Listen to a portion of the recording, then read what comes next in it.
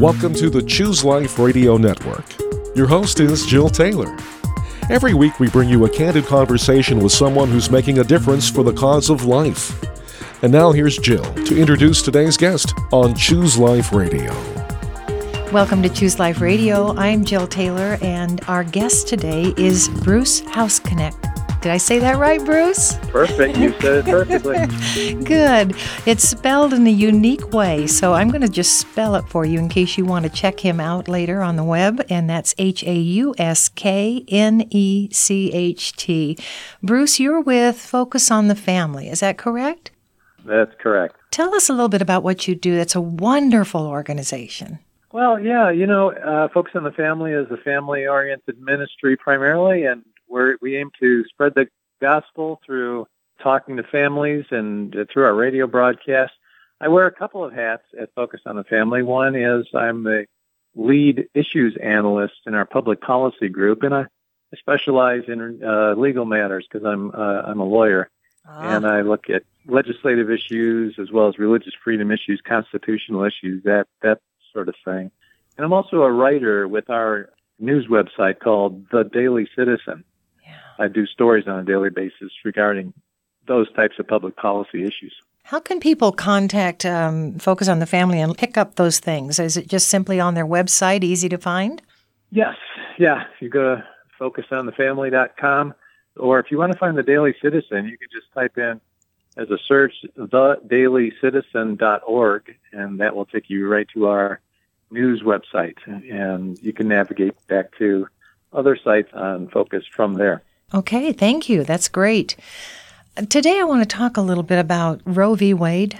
The Supreme Court's dealing with an issue from the state of Louisiana right now. You can tell us a little bit about that. As an attorney, you'll probably speak very differently than I would about it. So I'm very anxious to hear what you can share with us on that. I'd be happy to.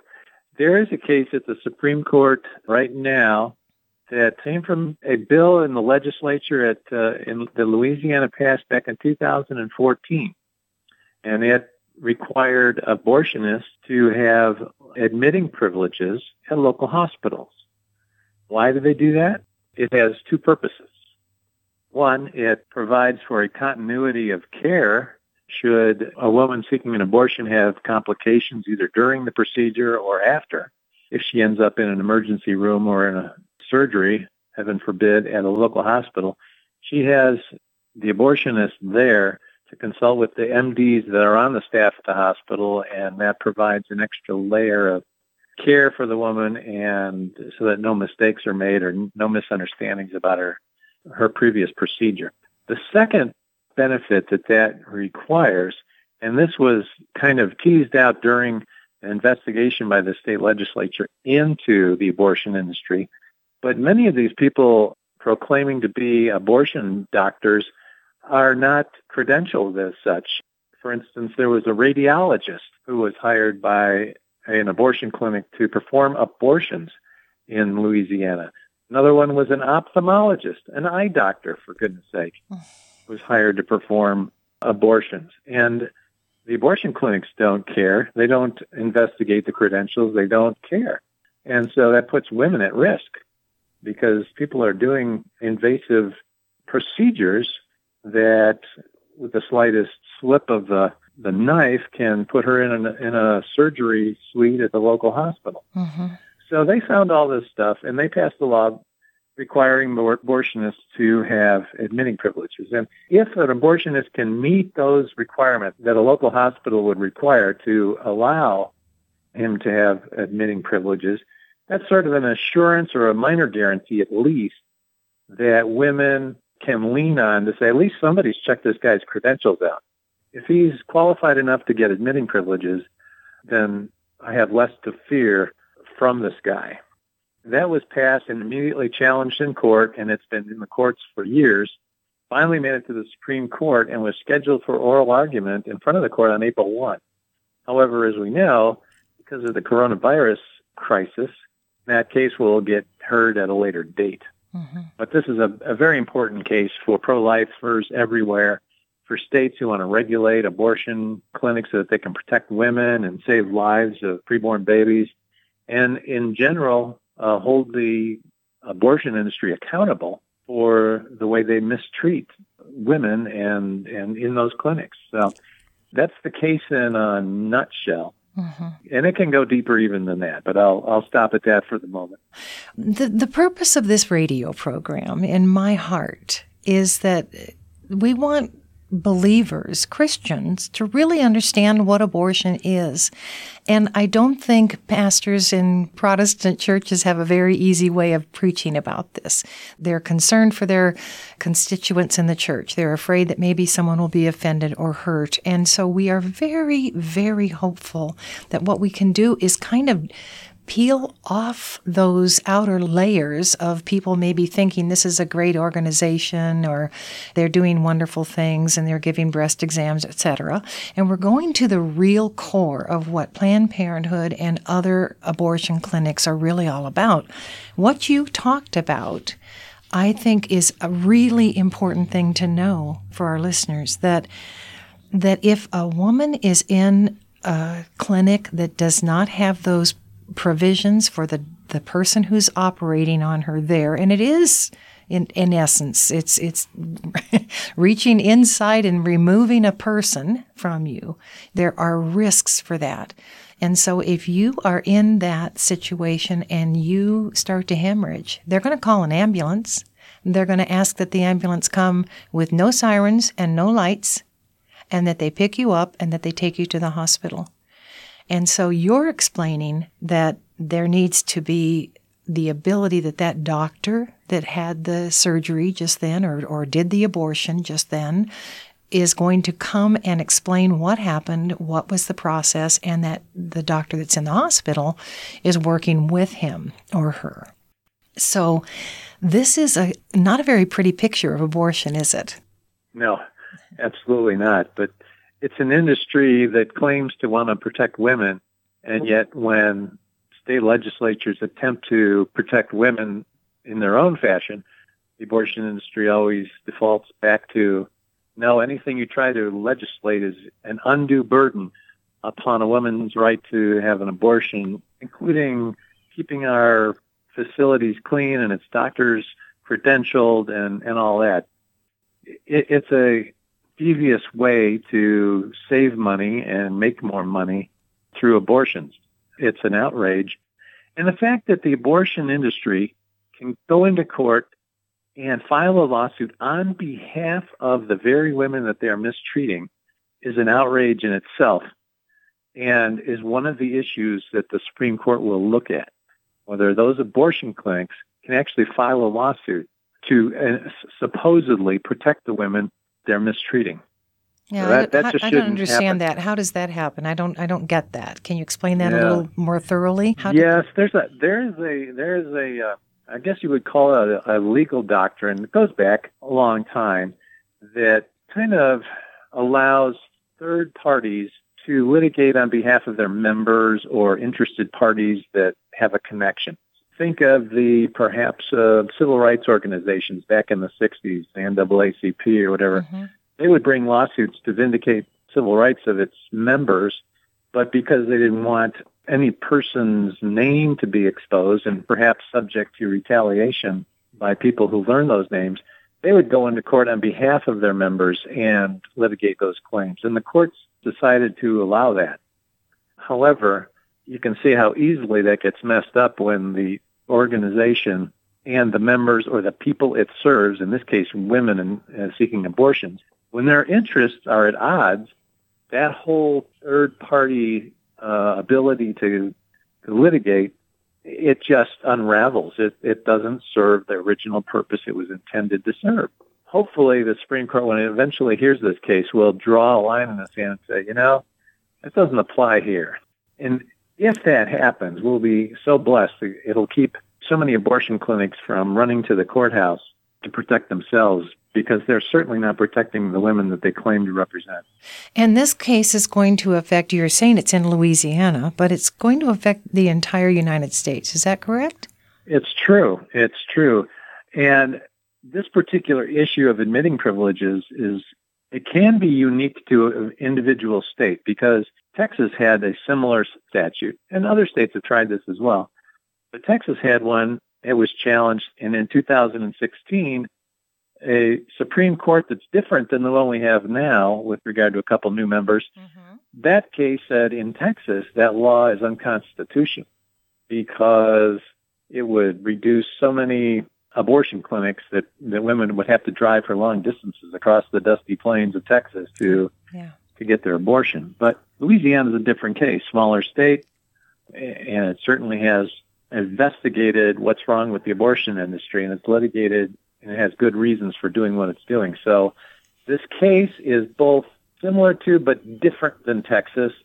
But if we can get the Supreme Court to side with Louisiana, that's going to encourage other states who right now are afraid and kind of locked down from attempting any new laws that would protect women and babies. Well, that is very interesting, and I do hope, as our listeners have been trying to grasp the legal end of it as well as the ethical issue that's there, I just want them to think about that woman on an abortion table waiting for that to happen. It's very, very scary. I know so many women who have had abortions and came out of that destroyed in so many ways, emotionally, obviously missing that child because you bond with them in the years, the months of pregnancy. And so we really want to protect women, and we want to protect the gift of life. That's what you're talking about, Bruce. That's exactly right. And we partner with like 40 different state organizations. We call them family policy councils, who are on the ground in the various states, which know exactly what's going on in the legislature, and they organize groups to do write-in campaigns or visit their representatives. The boots on the ground in the local states mean everything to getting more pro-life laws passed. So as Focus on the Family, we can't do it all, but we can point people to resources and the people who can help.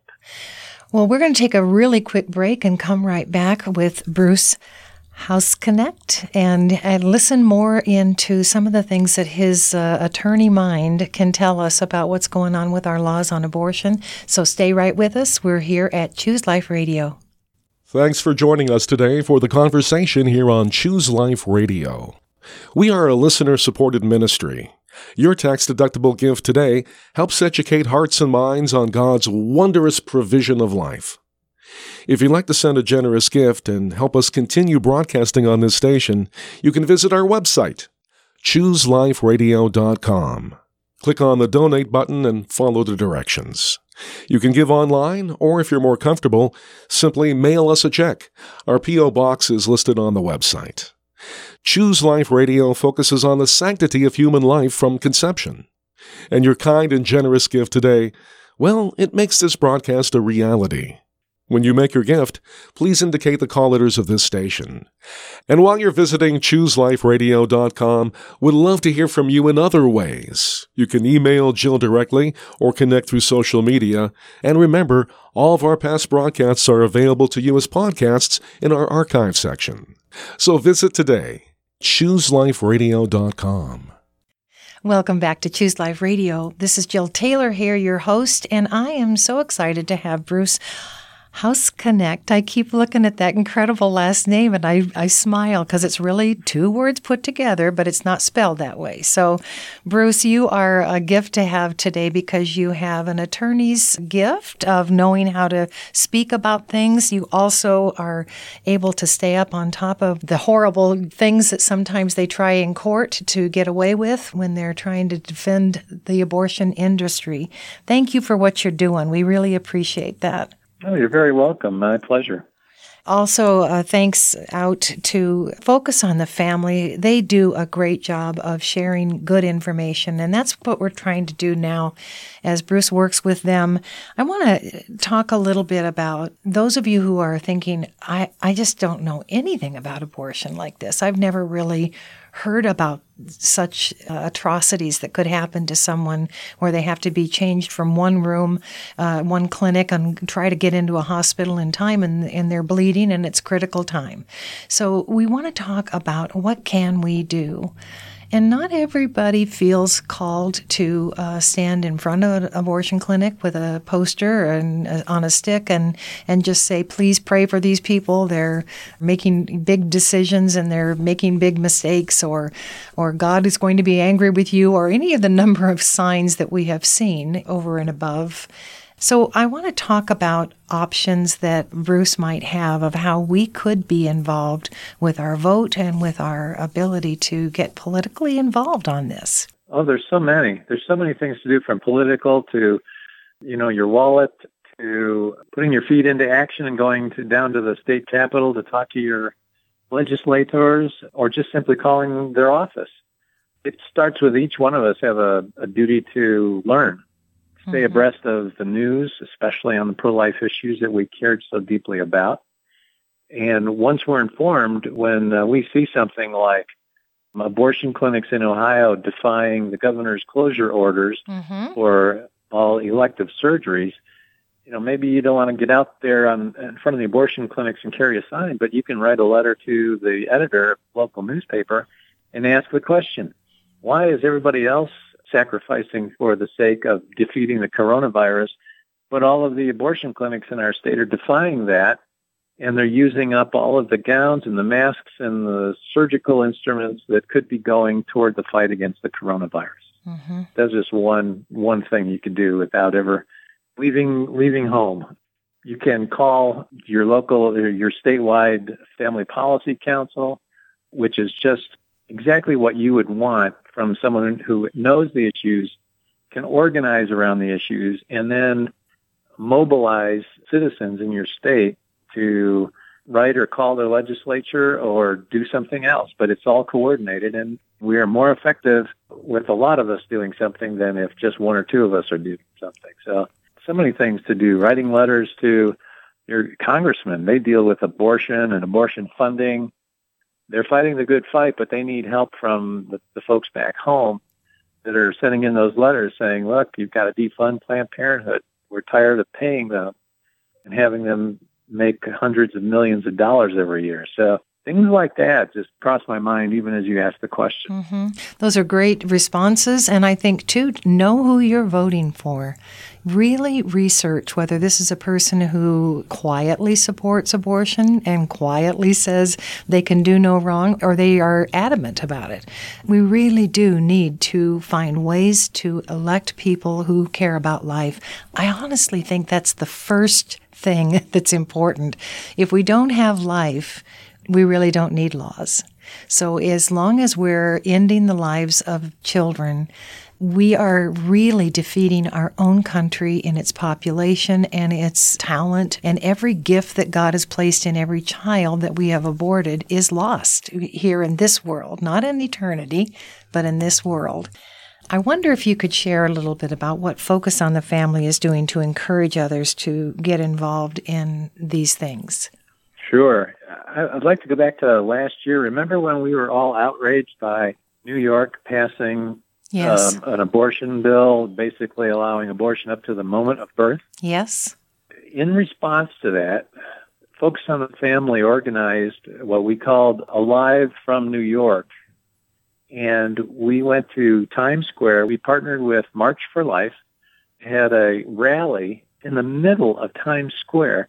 And as the high point of that rally, which was live streamed around the country, we showed a 4D ultrasound of a baby on the screen, and it was amazing as the entire crowd in Times Square just became totally silent, including the protesters who were there to protest us. If we can show them the baby in the womb, that's all you really need to do to convince people that abortion is morally wrong. We decided to do that again this year from several cities, and we're calling it Alive 2020. Because of the coronavirus, we've had to temporarily suspend that, and we're going to do it later in August or September. And we will live stream that as well. And each state will have a rally. There'll be some speakers. You'll be able to see them on the computer if you want and follow the whole program. If you can't attend in person, you can follow it on the live streaming on the computer. And we have for years and years and years focused on and got the word out about the importance of life and on saving babies and pushing back on the abortion industry, electing the right people who will select the right judges who will interpret the laws as they were written or as the Constitution was understood when it was written, rather than creating new laws to support this or that and call it forward thinking. That's just not right. And Focus has been in one of those organizations at the forefront for over 40 years. Right. And, Focus on the Family was the first one to come forward to try to provide ultrasounds to pregnancy centers. I'm sure you're aware of that. I'm not sure that our listeners are. A wonderful organization that made it possible for small centers to be able to buy in to have an ultrasound in their offices. And you know what? It makes all the difference in the world. When you have a young girl who's undecided and she has a chance to see that child, it is absolutely a turning point of, oh my goodness, I had no idea it was that far along. And the abortion clinic doesn't want them to know it's that far along. They want to talk about it as if it's just a thing. It's not anything yet, and we know that's not true. We know that is a life and a gift, and only God can give that. That's right. Yeah, and you're talking about Option Ultrasound. Yes. Which is a ministry of Focus on the Family, and we've been at it now over 10 years.